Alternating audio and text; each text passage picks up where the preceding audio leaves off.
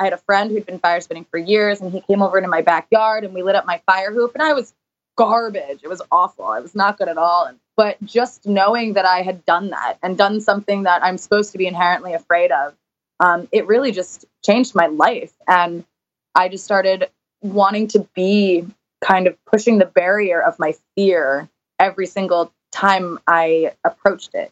I want to be my current self from this point forward. I want to learn how to play piano. Working with human beings, drinking wine in the middle of the day. I want to be a fire truck driver. I'm going to be the next greatest painter. Just kind of work with kids, getting them ahead in life. I want to be a welder. I want to be a beach bum. I want to be a baseball player. Brewmaster. A winemaker. Professional snuggler. Let me mention those sweet, hot lavender baths and writing in the evening. What's up, everybody? My name is Blake Fletcher, and this is the Half Hour Intern Podcast, where we explore the interesting paths people take in life. In today's episode, I speak with Victoria Zajac, who is a fire performer and has created the fire performance all-female collective called The Hive. So if you're anything like me and you have been to a festival or two, or definitely previous living in San Francisco, I'm sure this helped, you have seen a fire performer in your lifetime at some point, whether that be at a park, a festival, whatever. You see people like breathing fire, spinning fire, doing all kinds of interesting different stuff with fire. So this is the focus of this episode. Victoria is the perfect person to have on. She cares so much about the safety and just like positive environment around the fire scene. But B, she cares just so much about this in general and knows so much about it and has done so many different things within the fire performing world and is really starting to make a name for herself now and her collective, The Hive. So in this, we will talk about absolutely any and everything you can think of related to fire performing. So without further ado, let's just start the episode. Here is Fire Performer. Victoria, thanks so much for coming on the show. Oh, thank you for having me. Yeah, absolutely. So I think a good place for this to start out is for you to explain to everyone what is considered fire performing, because there's a lot of different, I guess, types of fire performing, different things that one can do with fire. So what do you mean exactly when you say that you're a fire performer? What would somebody mean when they say something like that? So, like you said, there's a wide variety of examples of fire performing. I guess I will talk a little bit about what, we do in particular. And that is basically we will construct a show that is a little bit theatrical, a little bit conceptual, highly stylized, with an image, with costumes. And we'll get a group of girls together that are available, and we will just come together and do choreography and use props that embellish that choreography that also happen to light on fire. Particularly my group and my collective is known for fire breathing. So what that is fire breathing is holding fuel in your mouth and atomizing it with your mouth onto an ignition source, which is also fire or a fire torch, most likely, and breathing or atomizing this large plume of fuel that ignites and creates this huge plume of fire. So that's what we do. We also do fire eating, which is taking a fueled torch. We usually use white gas as our fuel, or isopropyl alcohol for this particular trick or skill. And we extinguish the fire with our mouth. We do a lot of flushing, which is the same prop with isopropyl alcohol or white gas. And we run it on our body and momentarily trace the fire onto our body. And it stays a little bit. So you get a little bit of a flame that is visible onto like your arms or your legs or your stomach, even your tongue. And then we also use props. So prop manipulation is a skill that can be done without fire. We happen to do mostly with fire, but we learned obviously beforehand how to manipulate the prop without fire. And that includes like hula hoops, dragon staff, which is a very long, how would I describe that? A very long metal tube with spokes at the end that slowly rolls down your body that you use to dance with, and it remains in contact with your body the entire time. It's a very like liquidy, beautiful, moving prop. And then we have fire fans, which kind of like they're iron fans that have wicks on the end of them. They kind of look like the fans that you would use to cool yourself down, only they're constructed to be used with fire. And then we have a bunch of, just honestly, like there's a bunch of different props, but basically the essence of what we do is using those props that are fire capable to dance alongside with other artists, musicians, or even creating a whole theatrical piece of our own. So it sounds like if you were to light if you were to like construct something with the purpose of being able to kind of like dance with it and perform with it, and it could be lit on fire, it doesn't matter what it is. Like it's all good as long as you're performing with it and it can be lit on fire. I'm not really sure what you mean by that. But there's not like a specific set of like, oh, it has to be these exact tools that you're using in fire performing. Like if I came up with like an interesting new tool and I lit it on fire and I use that, like that would be okay? Well, absolutely not. So basically, you can come up with any kind of idea as to the design of a fire prop, but there's kind of a strict guideline of what is being fire capable and what, or at least safely fire capable, and what kind of materials you can use to to minimize the risk of damage to yourself, to your audience, and even to your prop. So a lot of these things you have to take in. Fire is an exact science for the most part.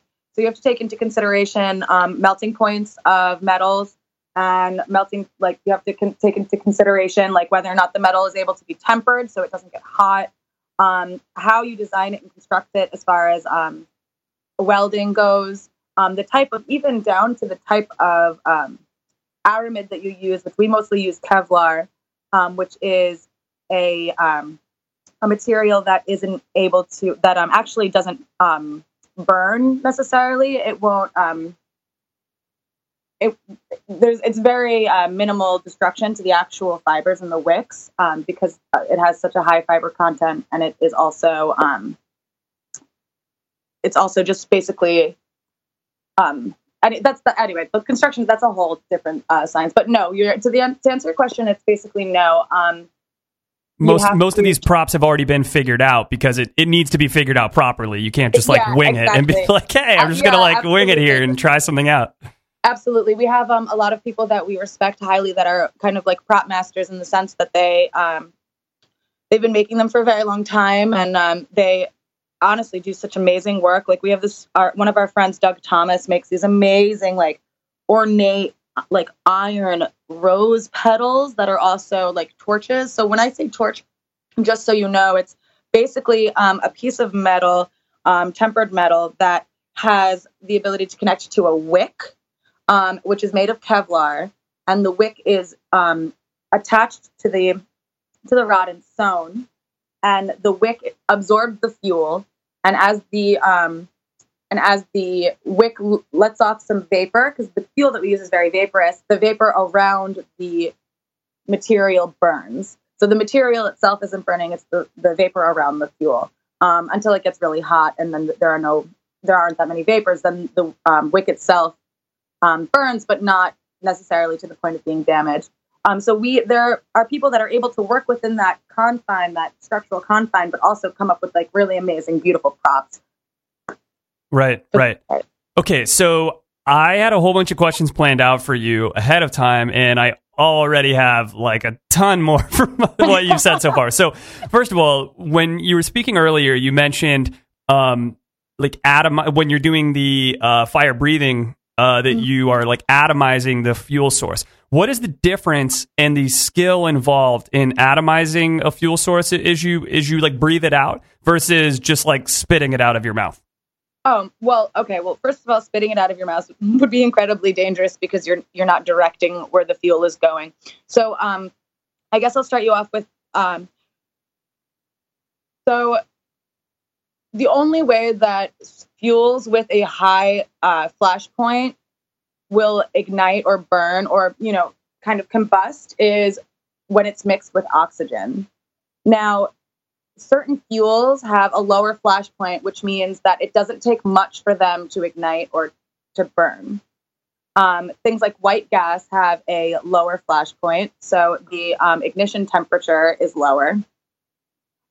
Whereas something like a paraffin oil, we use ultra pure paraffin oil, has a high flash point, which means that it needs to be either mixed with oxygen, which is atomizing. And honestly, the sound that we make while doing it is kind of akin to the sound that you make. For the purposes of this example, the sound that you make with your mouth is akin to the sound that you would make when you're pretending to be an elephant for a child. And that creates like kind of a vibration where you're slowly atomizing, I guess, like slowly leaking the fuel out of your mouth while your lips are vibrating to mix the fuel with oxygen. And then that sort of just creates the perfect environment for you to be able to ignite that fuel source.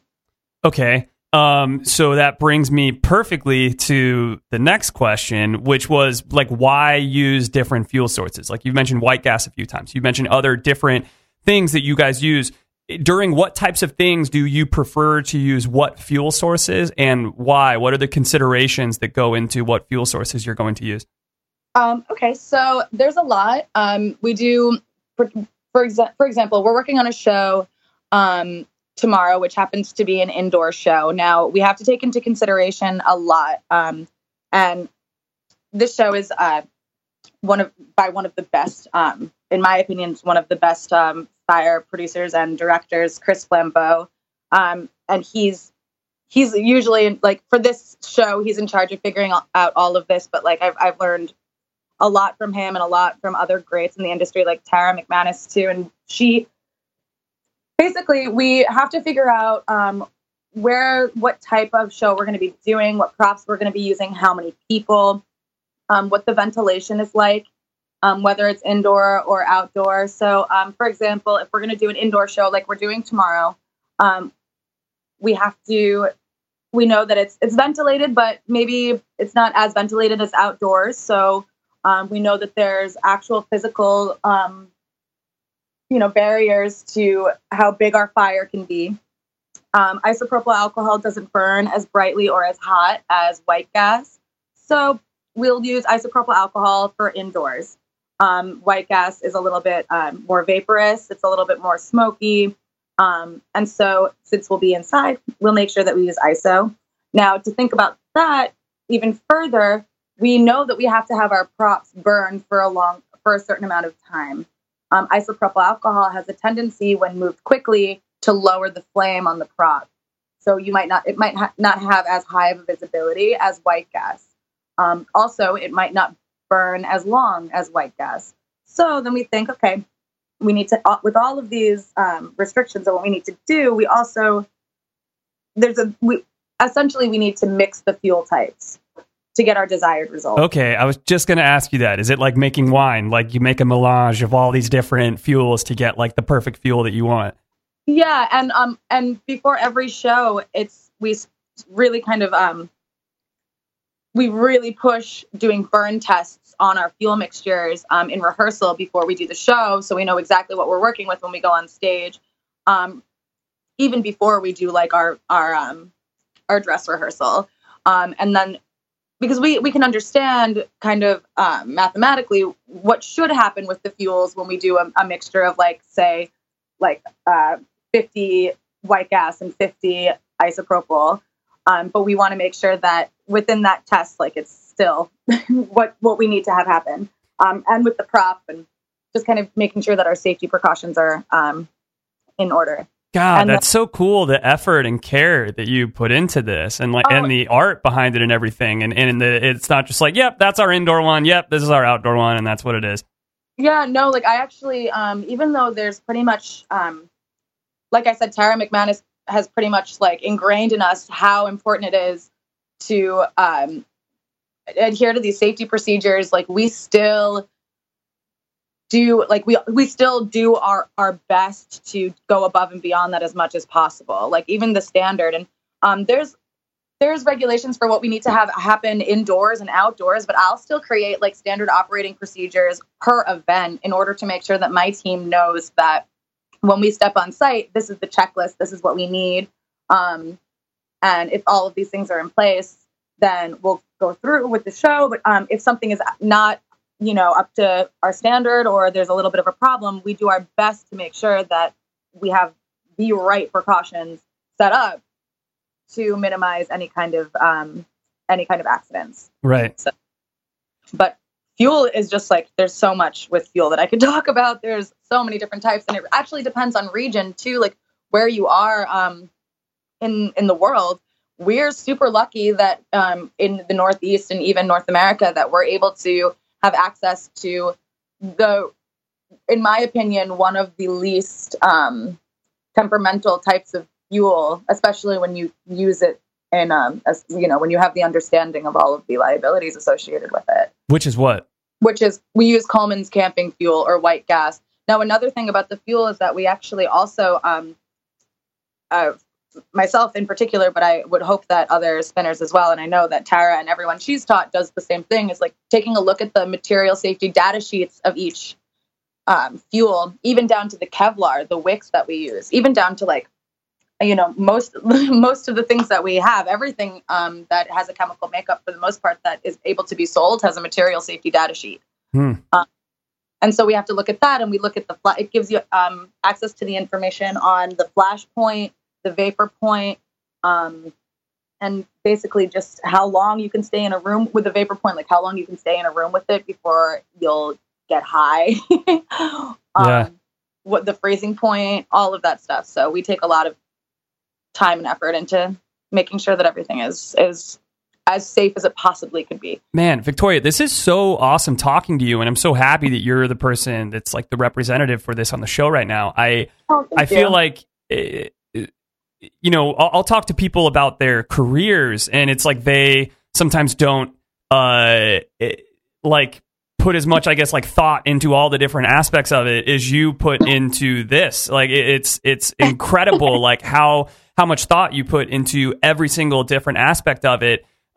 Which I mean is as it should be for something that obviously has the capacity to injure you if you're not, doing these things. It's a super serious thing, man. Like I've come in contact with people who are inspired to fire spin and they've been doing it for a while, but they just don't necessarily understand exactly what can happen. Like once you get used to being around fire for a bit, it kind of can have the potential to lose its flair. Sorry, those are fun. But people it becomes normalized and people start losing their fear of it. And that's kind of, I'm not saying to be afraid, but that's where the danger can come in, because you have to realize that you're playing with fire. You need to do everything that you can in order to create a safe space and a safe environment and have all of the knowledge that you can in order to make sure that you're doing it in a way that, no one is harmed, not your audience, the venue, yourself, your team. Yeah. And it's just, it's a serious thing, Okay. So this all brings up a question that I wrote down from when, again, you were talking at the very beginning of the interview. And I've seen this sort of thing before from going to like different festivals and things where people are doing fire performing. You mentioned like getting the fire to almost like dance across a part of your skin for a little bit. How the hell are you lighting yourself on fire without burning yourself? How does this happen? So this comes back to the idea that most fuels with a low flash point are vaporous. They have they give off a vapor that burns. So basically what we're doing is when we're putting the actual liquid fuel on our skin, there is vapor that's rising from the liquid fuel, as it does always with any liquid fuel. And so when you're lighting that on fire, when you're lighting that fuel on fire, it's not necessarily touching your skin. That's actually one way to do it. When you take fuel from an unlit torch and you drag it onto your skin, you're putting the liquid fuel on your skin and then lighting it with a lit torch so that the vapor that's emitting from the liquid fuel is being burnt off. Now, that doesn't mean that when the when the vapor is gone, that it won't burn your skin, because it will, but there's just a way to do it that you minimize that risk of happening. You have to be very quick. Usually people rub it out or blow it out. Also, have you ever ran your hand over a candle as a child? Yeah, of course. Yeah, of course. Exactly. So I'm glad to see that I'm not the only one that had that calling. Yeah, I mean, like literally all the time. Yeah. So there's a certain amount of time, and I don't want to misquote the specific amount of time, but I know that there is an actual number for this. But there's a certain amount of time that your skin can withstand heat and fire, and you just be very careful about like how long you're able to withstand that heat. So we can take a lit torch and drag it across our skin, at which point your skin won't necessarily hold flame unless there's fuel transfer from the wick to your skin. Mm-hmm. You just can't like have hair on your arms or something. Oh, I mean, we smell like burnt hair so often. I tell my friends all the time, it's like, just get used to me smelling like burnt hair and gasoline. Yeah. Well, not gasoline, but white gas. When you were a kid, did you do the thing? I don't know if your parents had any candles at the house, but like when a candle had just finished burning, you blow it out and you stick all your fingers inside the wax, and then you pull them out, and then you get like these little wax, like make things of your fingers. Yep, I did that at a very early age. My cousin taught me how to extinguish a candle just by licking my fingertips and putting it out. Oh yeah, for sure. I really liked the sizzle that happened with that. Yeah, I did a lot of experimentation with fire. I mean, I shouldn't really talk about that, but I was very interested. I mean, fire is just so. All right, man, you are just teeing up these questions, Victoria. I love it. So, let's talk about the feeling that you get when you work with something like fire, because it is obviously very dangerous. We do get more afraid of these things as we become adults. It's not like when you're a kid and you're just like, oh, let me just throw my hands in this candle, whatever. So. What is it like to do that, but on a much bigger scale, like lighting your arm on fire and dancing around and doing these performances with torches, like going around your body and around your head?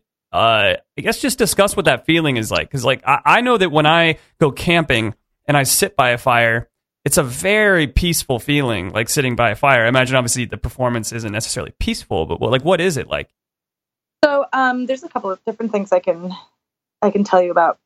For me, particularly, the thing that I really, really love is the sound that fire makes when it's kind of enveloping you in a controlled way. It's a very loud, like whooshing noise. I'm so happy you said this, because this actually was my next question for you. Oh. I watched this documentary that was made on fire performing on YouTube. And out of like the 6 people that they were talking to, every single one of the 6 made a point of the sound and how that was the thing that like hooked them, that made them like, yep, I got to keep doing this thing. Dude, it's just the most powerful sound for me. I'm really inspired by sound, and it's just, I don't know. It's so hard to describe what it's like. It's like you're being filled with something, some power that you know you shouldn't have, and it's incredible. But I guess my relationship with fire has changed since the beginning of my fire performance journey, or my fire spinning journey. And originally, it was something that I was drawn to because I didn't. I was drawn to it, I guess, because I wanted to try something that I knew would scare me and would potentially hurt me. That sounds bad, but I wanted to be able to overcome that. And I also, to be clear, fire and fire performing for me has given me self-confidence and self-assuredness and self-respect like nothing ever could have in my life. And I think I knew that once I had gotten over the idea that I could never do it, that's when all of that self-love started coming in. So I really didn't think that I was going to be able to do something with it or do it at all. And I had a friend who'd been fire spinning for years, and he came over into my backyard and we lit up my fire hoop, and I was garbage. It was awful. I was not good at all. But just knowing that I had done that and done something that I'm supposed to be inherently afraid of, it really just changed my life. And I just started wanting to be kind of pushing the barrier of my fear every single time I approached it.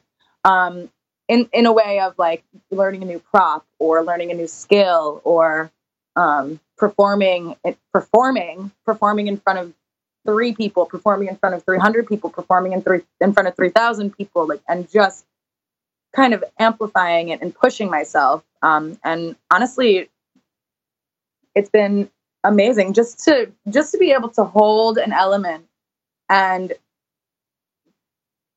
like see it and smell it and hear it. There's nothing like being able to harness that kind of thing, especially coming from a place of fear. It's a really it's just a beautiful experience for me. That's so beautiful. I appreciate so much everything that you just said.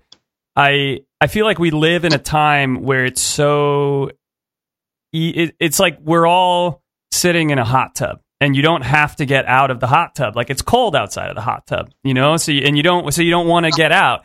And like, it's so easy to get your food and to get your news and to like live in your little world that you've like set up for yourself and not have to do things that scare you, not have to do things that are difficult, not have to do whatever. Like, you know, there's constantly new apps coming out and new whatever that make your life easier in some way, not that make it harder, you know? Absolutely. And there's so much to be said for doing anything that scares you, doing anything that is difficult in some way, and just doing it. And then the ways that can transform your life. It doesn't matter how small the thing is at all. Like, not long after I started doing this podcast, you know, I used to have a regular job, and then I started doing the podcast, and, you know, I didn't have to wake up early anymore because I didn't have a job. So I wasn't waking up early for a while. And then I was like, you know what? I'm going to start waking up at like 5:30 in the morning. And that was so much earlier than I ever even had to wake up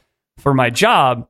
And my wife was like still sleeping, you know, the whole time that I would be waking up at 5:30 every day. And she was just like, why are you doing that? And I was like, basically because I don't want to do it. Like, that's why I'm doing it, is because I don't want to do it. And then like after you do that for a month, it's like, okay, I did this crappy thing that I don't want to do. Like, what other things could I possibly do that like I push through that wall, you know? And like, and fear is like such another one that we just, you can get by in life so easily without doing things that scare you. Absolutely. And I have such debilitating fear, just like even honestly, like taking a bus when I was earlier in college, and even until my time when I moved to Brooklyn, I was afraid to just do things alone. Even like, honestly, it was so ridiculously debilitating because there was no reason behind it. Just like whatever past trauma or whatever anxieties I had, I wouldn't do anything alone. And I knew I couldn't continue my life like that. That was ridiculous. In the beginning, I had like made promises to friends, or like I was kind of trying to perform, and I would book a gig and just like pull out of the gig because I didn't feel that it might stem from me not feeling worthy or good enough to be able to like give to the world. And then once I realized that, like, just do it, just try it. If you fail, if you're not good enough, like, who cares? You tried it. And that's kind of like where fire performance took me, to just doing it and to shedding that fear. And you have nothing to lose, really. Yeah, it's awesome. That's so great. So let's talk about fire and fire performing versus other flow arts. So we've already done an episode quite a ways back on flow arts. I would imagine that a lot of people that get into fire performing have previously done other different like flow art sort of stuff, and or maybe like they've done poi, and then one day they're like, I'm going to light these poi on fire now, you know, and start spinning them around fire. Did you do other sorts of flow arts sort of before working with fire? And then once you graduate to fire, so to speak, is it kind of difficult to go back because it doesn't give you the same sort of feeling? So I actually started on kind of a more on a path that's more seen now than as opposed to like the renegade fire spinners way before my time as a performer. But yeah, I actually started I started in dance, and then I like picked up poi in college for a second, which was actually just like long tube socks with tennis balls. And I messed around with that a little bit, but it didn't feel right to me. And then I grabbed a hula hoop and was so passionate about learning and advancing in that. And I would come home from work after working like 8-hour days and drill for 6 hours in my living room. I lived in a little like shitty apartment. Little crappy apartment in in Brooklyn, in front of a mirror, and just drilled. And then I kind of graduated to LED and a light up hula hoop, and that was fun, but it didn't really feel like it didn't give me the feeling that I wanted. And and then I went to Burning Man, and my neighbors had a fire hoop, and she let me burn it for the first time. Having had the fundamental knowledge of flow arts and of tech, like technical movements and tricks with the hula hoop, she let me play with her hula hoop when it had burned down a little bit, so the fire wasn't that big. And just when I saw that, I knew that was something that had to be a part of my life. But to answer your second question, for me, I think it's super important to always go back to your props that aren't fire. Like that's where your foundation is. That's where you warm up. That's where you practice tricks that you're going to try before you go into doing it with fire. Like you always have to drill and make sure that your body has that muscle memory in it in order to like feel comfortable enough to move if something sketchy happens when it's on fire. Yeah, it's like an athlete. Like they don't just show up for the games. Like they practice a ton in between the games. Absolutely. Yeah, that's really cool, man. And it's funny what you just said reminds me so much of something that Nikki, the guy that I interviewed in the Flow Arts episode, said that I love so much. His thing is poi. Like he loves poi. And he said that he tried several different things before he landed on poi. And he's like, several of the other things, like one was like, okay, one like wasn't that great. And then I landed on poi and I like loved it. And he's like, I still then tried a couple things after the poi, but still poi just gave me the best feeling. And that was kind of like one of his huge pieces of advice at the end of the episode to anyone that wanted to try Flow Arts was like, try several different things. Don't just be like, yeah I'm just going to try poi or whatever. He's like, trust me, like, something will speak to, like, if something is going to speak to you, like one thing will speak to you far more than the other things do. And it's like, that's your thing, you know, like just because your buddy is like, hey, hula hoop is the shit, you know, don't just take your buddy's way. You know, it's like anything else in life. Like that, just because that's great for your buddy doesn't mean it's great for you. Oh, and absolutely. And honestly, it really changes as you continue on into fire. Like I'll hoop my ass off. I love it. I love doing it. I don't really do it like in public as much because it's just something that's so for me. But I won't fire hoop. I can fire hoop, but I won't. It's not something that I really enjoy doing. But I'll do fire fans and you just kind of like mess around with the things that call to you and you try it. But as far as fire goes, like I'd much rather fire breathe and fire eat than pick up a pair of fans and spin my fans around. Like it's just interesting. But like I said, I'll play with my hoop all day. Dude, you have so many great quotes right there. Like you said, I'll play with my hoop all day. I'll hoop my ass off. Like you need to get these made into bumper stickers that just say like, I'll hoop my ass off, you know? Oh, the hooping community is so large too. It's honestly something that's been so inspiring because there are so many women and young girls who realize that there's so much more to life than just like being your physical form. Like you're able to express yourself in so many different ways. And it's changed like women's lives as far as how they view their bodies and their relationships with their movements, their relationships with their voice and their breath. It's like really awesome. It's something that's taken off that it's really nice to see. Because with dance, it's like, you know, it's a different type of training with dance. It's harder to teach yourself how to dance than it is to teach yourself how to hula hoop. And it's more widely accessible. And if that's something that gets people moving, men and women, I should say. There are a lot of amazing male hoopers too. If that's something that gets people moving, then that's just important in and of itself. Hell yeah, for sure.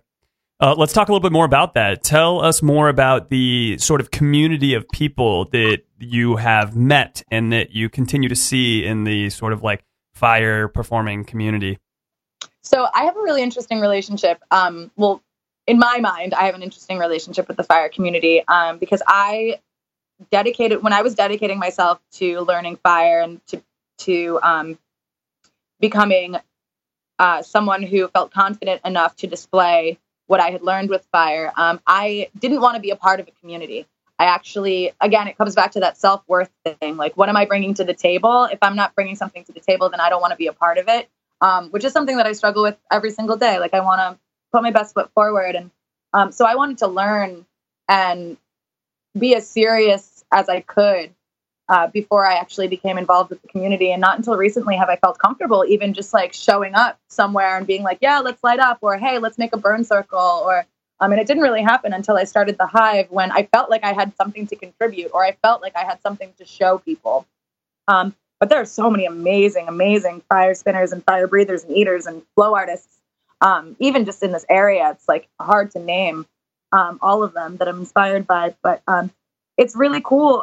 Just as an example, last year we performed at this festival in Pennsylvania, and my partner and I, Nora, did our fire breathing, and it was great. And we had a couple of props that we were using. And when everything was said and done, we were like, let's open up a burn circle. Let's provide an amazing space for people to come and to spin and make sure it's safe. We'll donate all our fuel.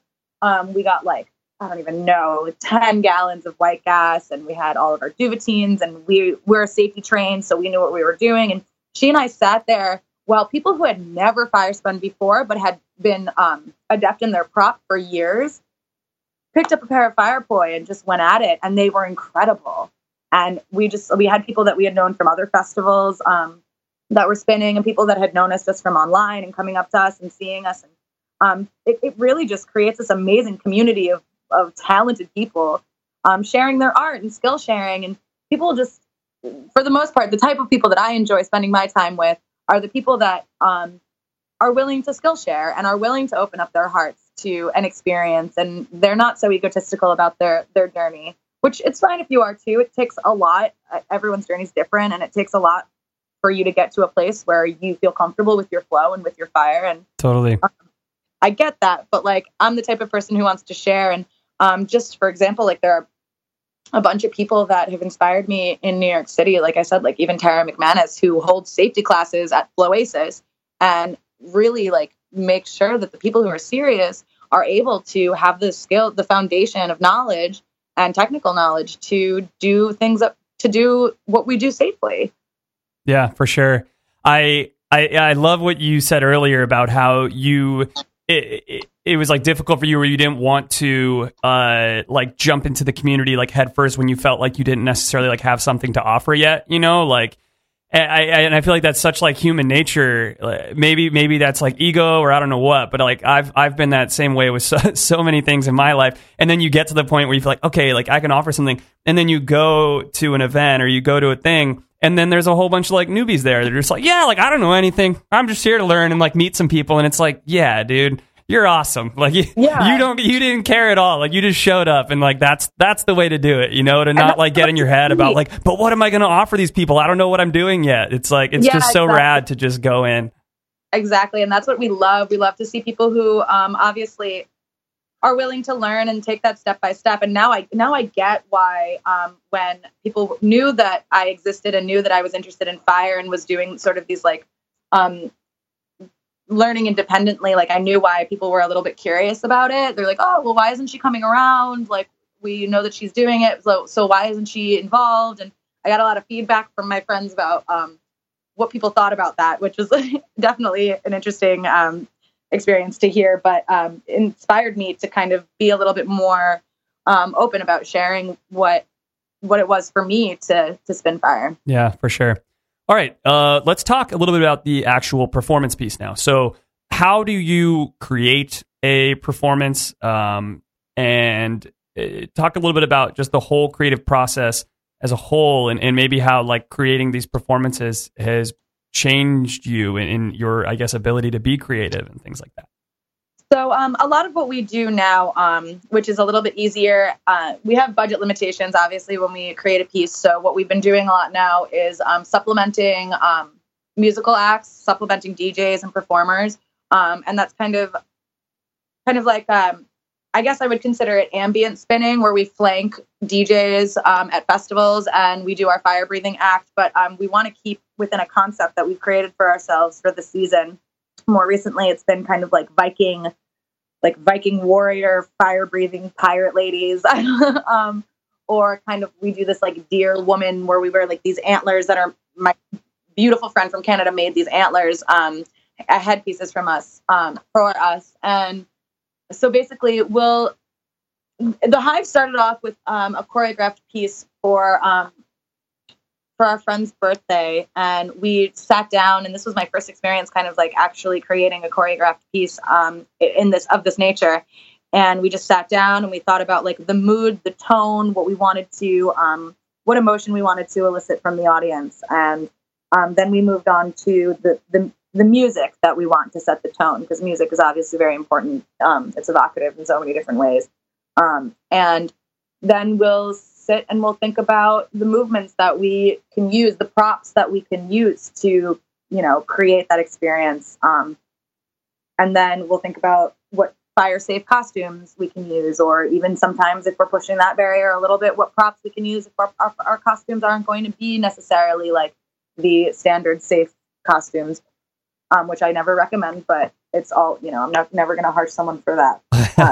But as long as you're safe and you know what you're doing. But and then we'll just like work the piece, and we'll start wherever the inspiration comes from within the song. We'll start there and we'll build from there, and then we'll think about what kind of what we want to do with the props, and we'll drill that if we want to do partner pieces.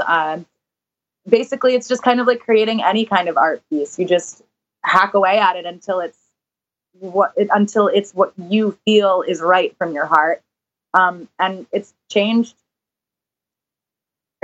me creatively in so many different ways. I'm still growing, very, very much growing, and still learning about what it takes to create a piece. And because there's just so many things to do, so it's just basically trying to give emotion and give an idea to who's viewing it, as is with any art, Yeah, for sure. All right, Victoria, so we've danced around a little bit the concepts of safety. Why don't we talk about that a little bit more explicitly now? Like the different ways that you keep yourself safe during this. Oh man, this is kind of my favorite. I'm such a safety nerd when it comes to like learning about all the things that you can do in order to make yourself safer. So there's a lot to take into consideration when you're creating a piece or when you're spinning in general. And they go in a specific order for me. And for, like I said, a lot of the people who Sarah McManus explained. So basically you want to make sure that let's say during a piece while you're fire spinning, you want to make sure that your audience is safe, that they're a safe distance away, that there's a barrier between you and the audience. Funny enough, most of the time we're fire spinning, we're at music festivals and people are altered and excited, and we want to make sure that they can't get to us in any way for their safety and obviously for our safety. So the first consideration we have to take is our audience. Are they okay? And then it's the venue. Is there anything that's going to happen to the venue that can potentially endanger our guests and everyone involved? And then it's ourselves. Are we doing everything that we can so that we don't hurt ourselves in a way that our safeties need to step in, or the audience is frightened or uncomfortable? And then our safety is making sure, there's a lot to keep in mind. And to touch back onto how spinning fire makes me feel, it's a very interesting experience to be in a flow state. And kind of, what I mean by flow state, it's like a meditative state where you're so in your body and you're just moving with the fire, and also be extremely aware of your surroundings. So it's like this kind of like paradoxical state where you're aware of everything that's happening and only aware of how you're moving with, not even aware, but just like in your flow state, kind of moving with fire. Yeah, for sure. Wow, that sounds awesome. Yeah, it's really interesting. And it's to the point where like I'll be moving and I'll be doing something, and flowing with my fire fans, and I'll see that maybe the stage has just a little bit of a flame that licked off onto the surface. And being able to like see that and step it out with my foot and keep going into the movement, like that's been a really interesting experience for me. But yeah, there's several things that you can do. And if anyone is interested in starting to spin fire, interested in fire science or fire safety, the Flow Arts Institute has an amazing collection of videos online that you can take a look at, which I highly recommend. But there are certain fibers that, like certain fabrics that you can wear as a fire spinner, especially when you're learning, natural fibers that won't ignite or won't melt onto your skin. So when I say natural fibers, I mean like hemp or wool or 100% cotton, nothing that's synthetically derived, because synthetics will actually melt to your skin if heat is placed on there for too long.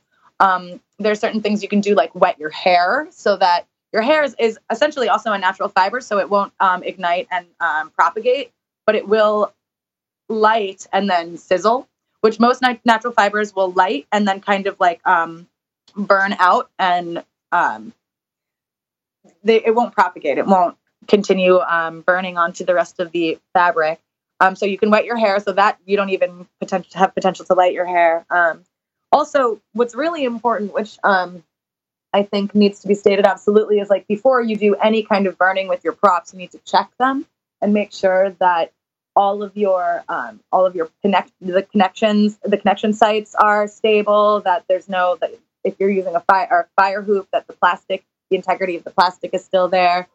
We have a whole safety system that we use where it's like we call it a double dump system, where you have two airtight containers, one that fits inside of the other, where you keep the fuel in one container, and then the outside container is your second barrier or your second defense against anything. And so with fire, one of the reasons why fire exists or is able to be made is oxygen. So when you smother fire, especially with the double dump system, if you cut off the oxygen source, the fire will go out.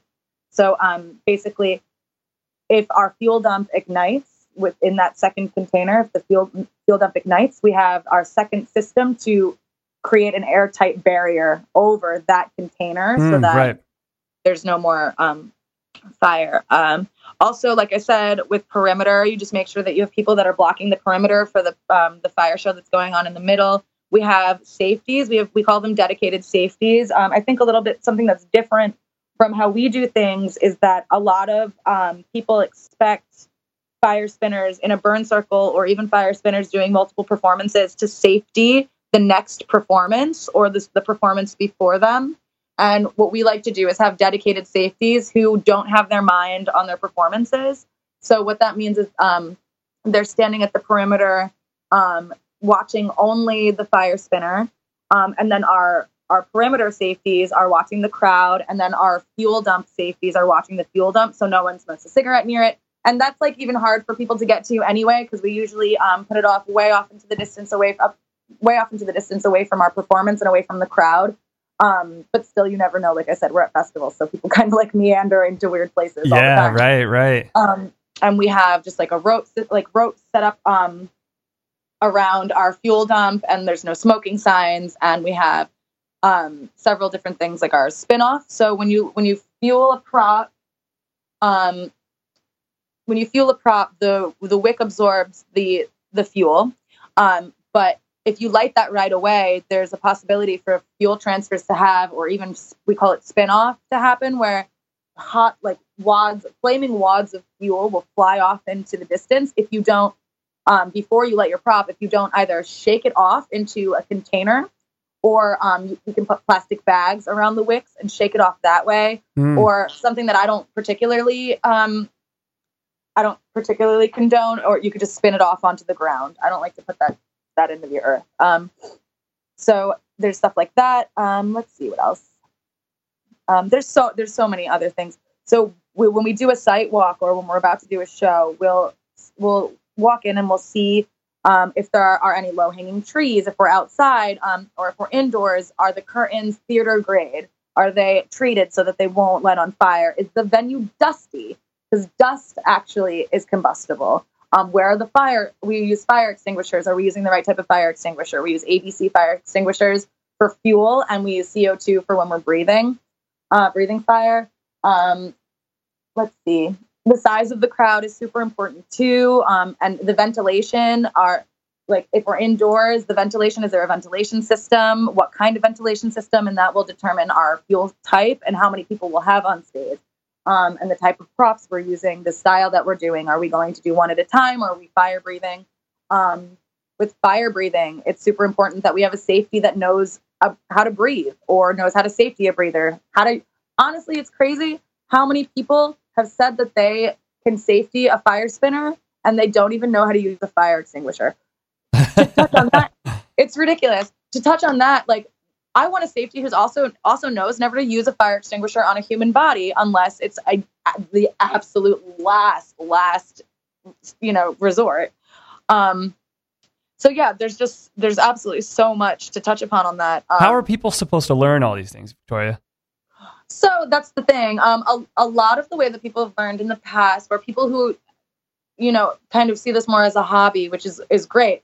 They learn from the people in their community. They learn from people at festivals. They learn from people that they admire. But my advice is to, if you're not like in New York, or if it's not available to you, is to go onto the Flow Arts Institute and take their safety course. You can get certified as a fire safety through the Flow Arts Institute. And honestly, like, the only way you're really going to learn any of this is you have to want to learn it. I didn't want to learn it when I first started, but then something clicked in my mind where I was like, I want to be a professional, and I'm so interested in all of this. Like, there's so much that's available to you online to, like, kind of feed that desire. Yeah, for sure. And like I said, like, one of the most amazing classes that I've taken, and I learned so much, was from Tara McManus at Flowasis. And that was it was so cool to know that I could set my mind towards something that was so creative, but also so scientific as well. So it's important to note that I in no way am qualified to give a safety lesson, or even to give a lesson on fire spinning in general. And because I'm sure there are people that are going to be hearing this and say, you didn't talk about this and you didn't talk about that. But like, I'm not qualified to go in depth about most of these things as a teacher or as an instructor. And anyone who's interested, like I said, I've given a couple of examples of ways that you can learn. And I really urge anyone who's interested to go check that out. That is a very responsible thing to say. All right, cool. And I'll put links to all those things on the post for this on the Half Hour Intern site. So if you're driving or something and you can't write that down, I will put links to all this stuff. So let's go ahead and wind this thing down, Victoria. First of all, have you ever hurt yourself while you're fire performing? Okay, so yes. I have a couple of different funny stories. So the first time that I was fire spinning with my fire hoop, first time I've ever lit it up, I kind of seared my skin with the metal that attached to the hoop, because the metal gets hot from the wicks and there's heat transfer. And I burnt my arms. I think I still have the scars. That was like 6 years ago. I think I still have the scars. Damn. They end up becoming something that you're proud of, because it means that you've overcome something. And, this is not everyone does it. So no one's going to have those kind of scars. Mm-hmm. My first performance that I performed in front of 3,000 people at an indoor event, I lit my hair on fire. But at that time, it was my first performance. So at that time, it ended up being more of a deal than it is now. It happens to me more often. It happens to me all the time now when I'm rehearsing, and it's happened to me before or after this experience. But at that time, that was like a very big thing for me. As far as like really hurting myself, I think the one time that I had a burn that was not as bearable as most of them have been, because by now it's like I burn myself, it's like anything, it's like stubbing your toe. I did this fuel transfer from a lit wick onto my hand, and my hand was burning, and my intention was to breathe fire. using my hand and the fuel and the transfer of my hand, using that as my ignition source for the fire breath. And it took like maybe 20, 30 milliseconds. I was too slow pulling my hand away, and I kind of cooked my palm. Oof. And that was, that felt really nasty. I've had like grabbing wicks to smother a flame. Actually, you know what? Because fire injuries, when people think fire injuries, you don't really think about what can be happening inside of your body, because that's also an injury as well. There's a lot of like topical injuries that you can get, but that's pretty much par for the course. But I could say that one of the worst things that happened to me was when I was fire breathing at length at a music festival and doing fire eating. And there are certain tricks that you can do with fire eating that are called vapor tricks. And I was doing a bunch of that, and I was doing all of like the necessary aftercare and pre-care that we have. And it had just happened at length. Like we were just doing, it was the frequency at which we were doing it, that the next day when I went home from the festival, I had felt like shit. I felt like I had the flu. I had a fever. I had the chills, body aches, my shoulder, something happened to my shoulder. Like just my musculature felt like it was just rock hard and disgusting. I felt like just awful. And so with fire breathing, there's the biggest risk that you undertake when you're fire spinning is the potential for chemical pneumonia. And that's when something like a chemical or particles get into your lungs and obstruct your airways and kind of give you pneumonia. That's not like pneumonia that you would get with fluid on your lungs, because you can treat that with an antibiotic more easily than you have like gas in your lungs. That's awful. Yeah, you're pretty much just like, or even swallowing a little bit of our fuel when we fire breathe, which isn't as dire, but like still makes you defecate a lot, and that's never fun either. Yeah. But yeah, that's pretty much the extent of it for now. Knock on wood. I have a performance tomorrow, so that's always subject to change. But no real serious injuries, but a lot of close calls. I think that I've been blessed with taking time to like learn all of the things that the potential problems that can arise, and a quick mind in order to kind of like move through it. I've had like breathing fire. I've had it travel back to my face. It's always important when you're breathing fire to wipe fuel off of your face during the times that you're breathing, because when you're atomizing, it actually like the fuel comes back onto your face and you get really messy. But if you continue to breathe with that, there's potential for that fuel. Totally.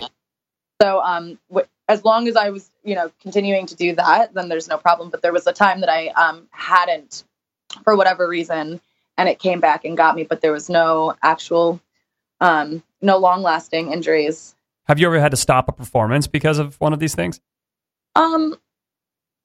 No, I haven't. I think it's really important that you don't do anything that will increase the potential for you to get hurt on stage.